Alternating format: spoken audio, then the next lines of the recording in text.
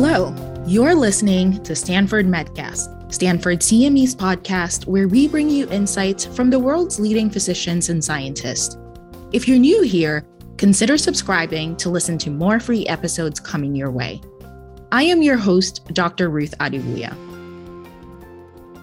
This episode is part of the COVID-19 miniseries, and today's episode will be centered around a conversation in COVID-19 vaccine misinformation. In this episode, Jennifer John, a junior at Stanford University majoring in human biology and Stanford Medcast intern, will chat with Dr. Atul Nakasi and Renee DiResta. Dr. Atul Nakasi attended Johns Hopkins School of Medicine for his medical degree and Harvard Kennedy School of Government for his policy degree, where he was named a fellow at the Center for Public Leadership. He completed his internal medicine training at Ronald Reagan UCLA Medical Center and now serves as a primary care physician for the underserved communities of Watts Compton at a government-run public clinic. During the pandemic, he also served as a frontline physician in the LA COVID surge hospital resurrected by the governor. Dr. Nakasi advises the Office of Government Affairs and Policy for the LA County Department of Health Services, the nation's second largest public health system. And he is the co-founder of #ThisIsOurShot, the country's leading vaccine trust movement by frontline healthcare workers. Renee DiResta is the research manager at the Stanford Internet Observatory. She investigates the spread of malign narratives across social networks and assists policymakers in understanding and responding to the problem. She has advised Congress, the State Department, and other academic, civic, and business organizations, and has studied disinformation and computational propaganda in the context of pseudoscience conspiracies, terrorism, and state-sponsored information warfare. Thank you for joining us on the podcast today. We're really excited to have you here. First, to start off with Renee, your research on vaccine misinformation began long before the first COVID-19 outbreaks took place. I'm curious when you first realized the challenge that vaccine misinformation would pose in this pandemic, and how you thought about those challenges in the context of your previous research and advocacy. It was pretty clear, actually, very early on. It was still January of 2020. They were just reporting about these bad cases of pneumonia emerging from Wuhan. The anti-vaccine activists, there's a certain contingent of them that fall into the very conspiratorial. And anytime there is a new outbreak anywhere in the world, Zika, Ebola, you name it, a conspiracy theory mill gins up and they say this is an engineered outbreak, this is caused by someone, this is deliberate, and it's all part of a plot to mass vaccinate us, right? And so then they start to issue these dire warnings, the vaccines are coming, the vaccines are coming. And this is January of 2020 that this is happening. This is, of course, an echo chamber. Most people don't pay attention or didn't. 2 years later, the audience for that kind of stuff has really expanded. But in January 2020, there wasn't a whole lot of people paying attention to that kind of content. At the same time, we were at Stanford Internet Observatory noticing that state media from Iran, from China, to some extent from Russia, all had very strong opinions about the pandemic. And as it was hitting their countries and they were responsible for having some kind of response to it, the conspiracies about the pandemic perpetuated because it allowed them to put responsibility for the disease landing on their borders onto someone else. They could abdicate responsibility or reduce their culpability by making this something for the people to unite around that an outside force was doing to them. This was very, very common. It wasn't even just unique to those countries. And there was just this proliferation of conspiracy theories. So fast forward, maybe 2 months later, when the disease was in the US, you started to see anti-vaccine activists from the normal-ish part of the spectrum, more pseudoscience-based community, start to talk about how this was going to be a fantastic opportunity for them. Because there was eventually going to be a vaccine. It was going to be a rush job. People were going to get hurt, they claimed. They could use this opportunity to wake up the masses to the idea that all vaccines were harmful, to use the COVID vaccine experience as a way to claim that all vaccines were insufficiently tested, all vaccines were going to hurt you, all vaccines were inherently dangerous. And so they really saw it as a huge opportunity. And they worked with the networks of communities that they had built up over time. Since around 2015 in California was where it started, but very prominent in Texas and a few other states, the kind of strain of the anti-vaccine community that argued from a libertarian political standpoint, vaccines are vast government overreach. And so those networks were in place. They became very activated about mask mandates and lockdowns, providing this sort of dual energy, one coming at it from a libertarian political standpoint, another from conspiratorial angles, another from pseudoscience angles. It was clear watching these different groups converge that when the vaccine would be rolled out, that these groups would be activated and ready to try to make it both a political and a almost kind of an identity-based point of pride to refuse it by just consistently undermining trust in authorities, the medical establishment. The CDC didn't exactly perform particularly well in the early days of the pandemic on a comms front. There are a lot of things that kind of came together. What I'm hearing is that this misinformation didn't appear in a vacuum, and it wasn't unexpected either. It was built on top of this context of politics, on pre-existing communities, on communication structures that were all just leveraged in this new case. So thank you for that. Dr. Nakasi, I'm curious if you could speak a little bit about the response that you took to this emerging threat of vaccine hesitancy that Renee was describing in this context. You co-founded this advocacy coalition called This Is Our Shot. Could you share a little bit about how this response started? What we discovered, Jennifer, in those very early days in December 2020, when the first early use authorization was given by the FDA, was that our patients were already having a significant amount of information move from fringe to mainstream that was challenging the adoption of the vaccine. That's what we discovered, the anecdotes, the stories, the struggles of our patients that moved us clinicians to mobilize and organize a viral grassroots movement digitally to combat this misinformation. And so I'll give you a very real example. I just saw a patient last week. She's a patient of mine in her 60s, and her blood pressure was higher than normal. And I asked her, is anything wrong? She looked at me, she said, Dr. Nakasi, I lost my life partner. And she said he had underlying conditions with his heart. He ended up getting COVID. It turned into pneumonia in his lungs, and he didn't make it. And she said, Dr. Nakasi, I took him to our clinic here to get the vaccine the months before that tragic August episode. And she walked up to the clinic and got her vaccine. He came with her. And at that doorway, he turned around and he said, I don't trust what's in it. And that decision was his life.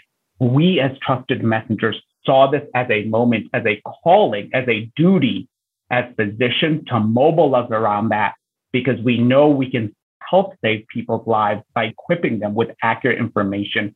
You describe a viral movement that you and other clinicians launched to be able to combat this misinformation. Were the clinicians who are a part of this movement, did they have any previous training in combating misinformation or in social media? And if not, how did you get everyone up to speed in techniques that they might not be familiar with? They definitely did not. It is a massive gap. We need evidence-based communication. Just like we have evidence-based medicine, I would never give a treatment to a patient that I didn't have strong evidence for that it was going to help them more than hurt them. And we don't have those methods in communication. How do you respond to misinformation? We have never once in my training across 4 years of med school, across 3 years of residency, across 4 years of practice, have I had a skills-based training or evidence-based training in these effective communication methods. Yes, we did have several superstar influencers who were leading the way and had larger followings, but the vast majority of us were ordinary doctors in clinics, in communities who were seeing the travesty of misinformation and were moved to action, but with very little training. So we have much work to do, but the motivation to get this right is certainly there. Turning it back to Renee, how did your research at the Stanford Internet Observatory and the Virality Project support advocates like those at This Is Our Shot? One of the things that we tried to do was build multi-stakeholder relationships so that we could help support This Is Our Shot folks and other entities like them. As I was listening to you speak, I was reminded of back in 2016 or so, I had done a bunch of work to try to help pass the bill SB 277 in California, which was to eliminate vaccine opt-outs, personal belief exemptions, a very particular type of exemption that had been growing in use over time. And then we had outbreaks of measles, like the Disneyland measles outbreak. And so California chose to push back against this. I was asked to give a talk about how this had happened with a few of the other folks who had worked on passing the bill. We were speaking to this Berkeley School of Public Health class, and they asked the question, actually, some of the work that you guys did when you were talking about the bill showed that the vaccine conversation on Twitter was almost exclusively anti-vaxxers. Should we be spending more of our time on Twitter? And at the time, I thought in 2016, God, no, why on earth would you want to do that? It was a hellscape. People were getting harassed right and left, and I got doxxed, and it was a mess. I felt like in good conscience, I couldn't say like, yes, absolutely, go on there and fight anti-vaxxers on Twitter, because it's a war of attrition. You're never going to have enough hours in the day to combat all of it. And there didn't seem to be a really good answer. So fast forward to what we tried to do with the work in SIO in 2021, so this year, Virality Project, we tried to better understand the dynamics of narratives. So at the time, when we were looking at SB 277, we could see that all of these people were talking about SB 277, but we didn't have very many effective tools for looking at the information cascade. So engagement doesn't tell the whole story. It's not enough to say people on the internet are talking about a thing. People on the internet are going to talk about any remotely controversial or sensational thing. And particularly in the context of the pandemic, there was 30 different news cycles in a given day, right? There's fights between different factions that have an opinion, or somebody's finding is found to be wrong, or a media headline is bad, or you name it, a new video comes out. There's just such a proliferation of this type of behavior since 2016. And so what we set out to do was really say, could we use more sophisticated analyses to not only surface that things were being said, that's not interesting by itself, but were they breaking out of echo chambers? Were they reaching the public, the mainstream reachable public? You're not going to reconvert very many diehard anti-vaxxers on Twitter, but you might be able to reach fence sitters. And so there was this kind of almost war for the fence sitter.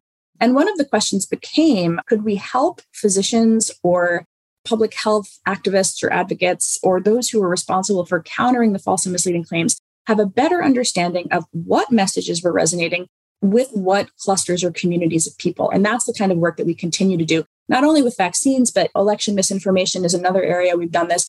It's more of a methodology or way of thinking about bringing different stakeholders together.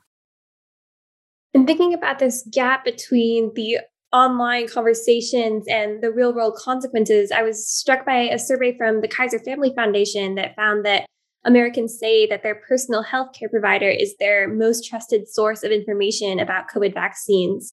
Dr. Nakasi, I'm curious how this trust translates to the social media outreach of the members of This Is Our Shot. Was there still some factor of that amplified trust that occurs with in-person interactions with physicians that were carried over to online, even if maybe the patients they're interacting with have never met them face to face? 9 out of 10 adults living in this country were going to turn to their personal healthcare providers. More than celebrities, politicians, elected officials, entertainers, my average patient who has underlying conditions like heart disease, COPD, chronic kidney disease, or end-stage renal disease on dialysis, I may see them once every couple months. That's about 6 visits a year. Each visit's about 20 minutes. That's 120 minutes in an entire year. 2 hours of time I'm spending with some of our sickest patients. The average American spends 2.5 hours a day on digital media. If we're going to reach them, educate and empower them with knowledge and beliefs about what impacts their health, like the vaccine, we have to go digital. And so that really was the move for this campaign. Not only are we the trusted messengers, but we have to meet our patients at their digital doorstep. Thinking about the messages that those messengers are sharing online, I think that largely falls into 2 categories. One is to directly debunk the false narratives that we're seeing, such as by explaining that the vaccine does not cause infertility. And another might be providing positive information about the benefits of the vaccine, saying that you'll be able to see your grandparents once you're vaccinated. I'm curious which of these approaches you view as more effective, or if they have different roles at different time points during the pandemic or for different audiences. You cannot always debunk strong held beliefs. What you can do, though, is validate the emotion behind that belief. A patient may come to me and say, I'm so scared of this vaccine because me and my partner are together, we're planning a family. I do not want this to affect my fertility, Dr. Nakasi. I'll turn to my patient and I'll say, I understand you're afraid. I would be concerned too if I had heard it could affect my infertility and I was planning to have a family. And once you validate that emotion, you're on their team. The knowledge itself may not be evidence-based, but the emotion is authentic. And if you align on the emotion, not the belief that's false, then you can help move the patient to finding their own compelling reason to get vaccinated. The second step is I'll say, okay, on a scale of 1 to 10, how likely are you to get the vaccine? He or she might say, well, Dr. Nakasi, I'm only a 3 out of 10. Well, I'll say, how come you're not a 1 out of 10? From that question, you'll often surface their compelling motivation and personal reason to get vaccinated, because you can have 9 reasons why they don't want to get vaccinated, but you just need to find one that they do. This method of listening for the concern, validating the emotion, and then finding their compelling personal reason, we call it the 3-5-3 method. And those are the first 3 steps of the method, is what we train all of our heroes through the This Is Our Shot coalition to get to yes. But there's still so much more science to really evaluate the effectiveness and impact of these methods to really get to the best practices. It sounds like establishing this emotional common ground is really key here. I'm wondering if you've found any approaches that do not work that you would not recommend that clinicians try to encourage someone to consider the vaccine. The practice that physicians do the most, I would discourage, which is just sharing all the facts and hammering the like science. Starting with the science often does not get the yes. And Jennifer, that's counterintuitive to us because we are trained to be science-based clinicians. If you're coming from a place of different beliefs, if there's a gap in beliefs, if there's a difference in knowledge and belief, you can't just simply articulate the belief you feel is right. You need to really, really start with the beliefs who you're reaching, where they're at first. And that really starts with listening and acknowledging those beliefs and emotions. The science matters, but often leading with listening is more effective. You mentioned earlier that in clinic, you've seen the whole spectrum of misinformation that can be used about the vaccine. I'm curious if there are any differences that you saw in the misinformation you hear in clinic versus the misinformation that you see online, or if they're really quite similar. I will say online, I do see more outlier information.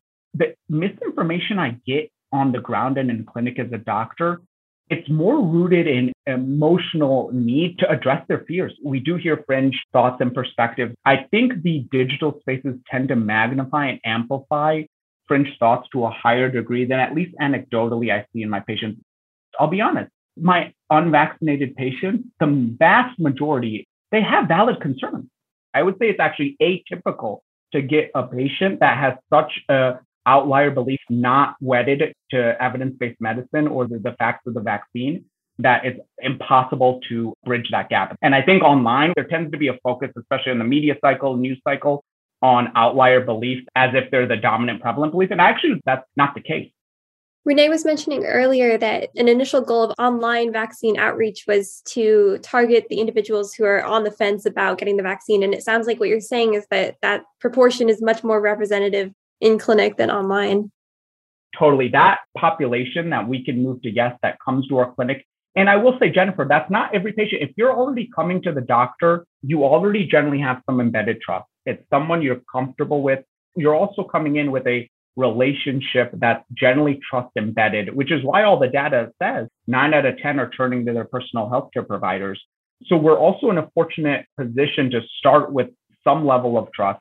And if our patients are coming to us, they're also self-selecting for that. They have concerns, they have questions, they want to hear from us. So we're not reaching everyone, though, that just comes to us clinically. And so that sparked us to go beyond the 4 walls of this clinic I'm in today and go digital and reach folks where they're at digitally as well. Turning this back to Renee, I think you touched on this a bit earlier, but in this pandemic, misinformation about the vaccine has been highly politicized, and we see starkly different vaccination rates based on political affiliation and many politician statements about vaccines receiving widespread attention. Was this politicization unique to the political climate in which this pandemic occurred, or have you seen this trend with prior vaccines?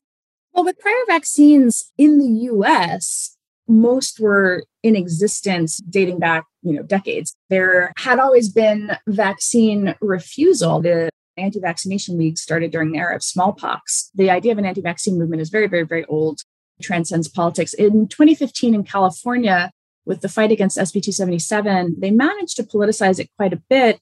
The Tea Party was happening. This was, of course, pre-presidential campaign. That kind of degree of vitriol and affective polarization hadn't quite taken hold yet. But in California, the Democrats hold a supermajority in both houses.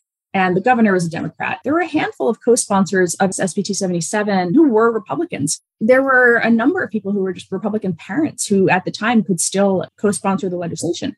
And what wound up happening, it became a differentiator even for the pro-vaccine Republicans, because saying I stand with parental rights, I'm not going to make parents vaccinate their kids to go to public school, was something that they saw as a differentiator from the Democrats. The bill was going to pass, but at the same time, the Republicans saw it as an opportunity to rile up the base.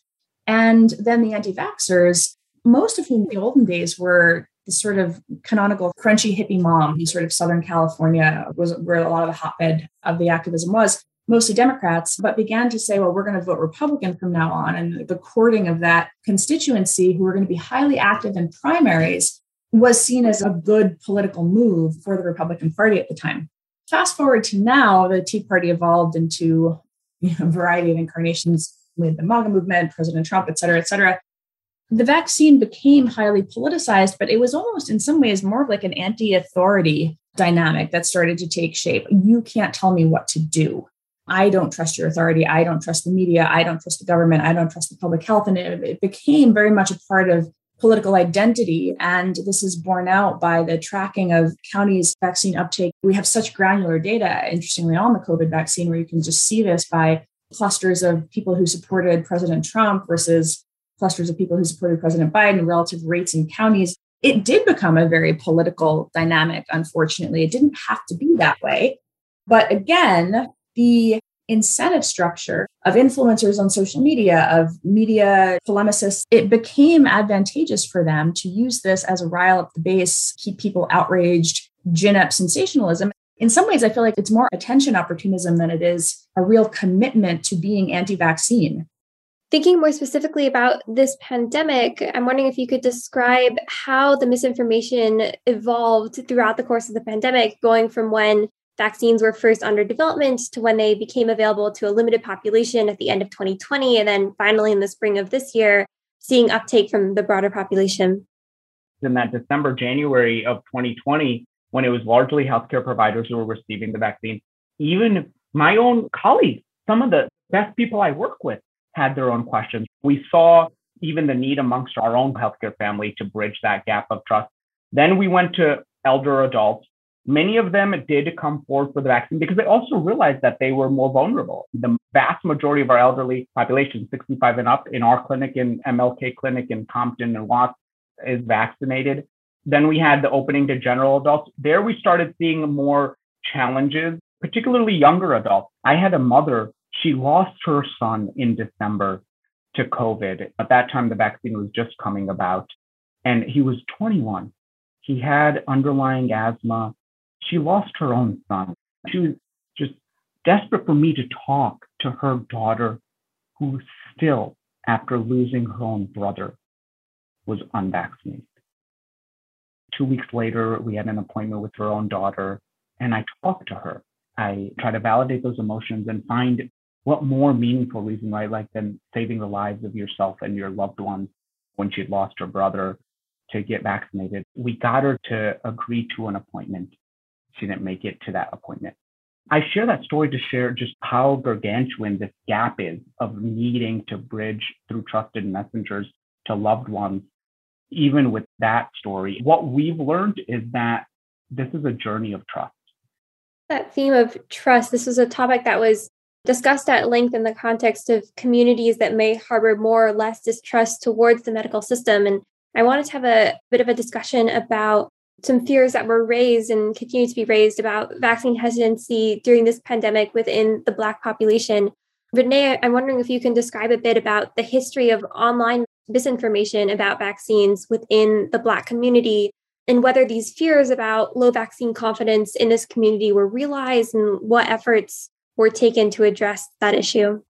One of the things that we've observed, again, with many, many types of misinformation and disinformation campaigns, is that certain groups are disproportionately targeted, or they're targeted with narratives that have some historical resonance. For the Black community, with a history of many people having very deeply personal experiences of not being taken seriously by doctors, and then the more systemic forms of medical racism, there was an awareness very early on. A number of Black health organizations began to be concerned that misinformation campaigns would target their communities specifically.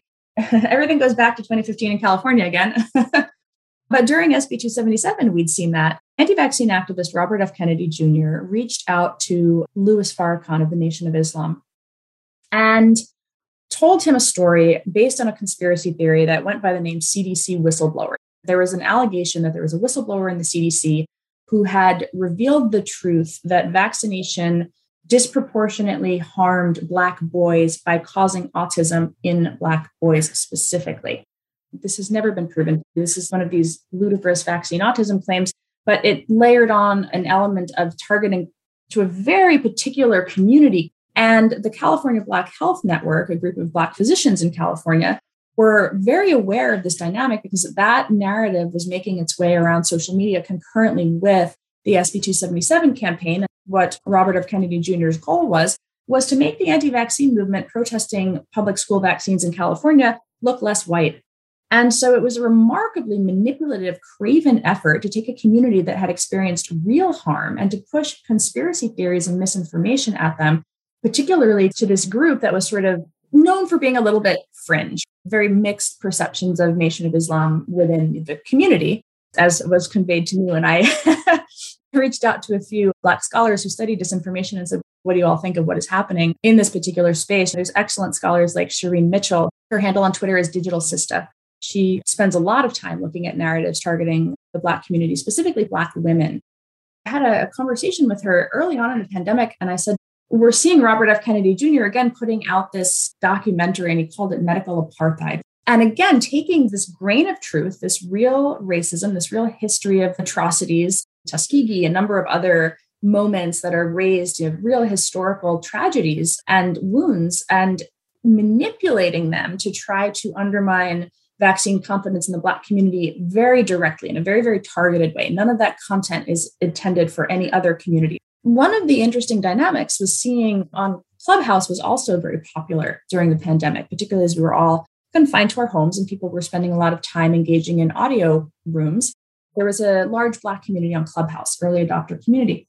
And as it grew over time, you started to see Black physicians who had heard that there was large amounts of conspiratorial misinformation being spread, beginning to spend their evenings going on to Clubhouse, finding these rooms and trying to do that work of offering themselves and their expertise, volunteering the reality, the facts on the ground, answering questions about fertility, answering questions about side effects, answering questions in the context of shared history and shared experiences. And I would periodically go and just listen in those rooms. I thought it was very interesting hearing what questions people raise when they have a physician in front of them in this kind of interesting experience of it being both a very intimate conversation and also a publicly available, anyone can join kind of conversation.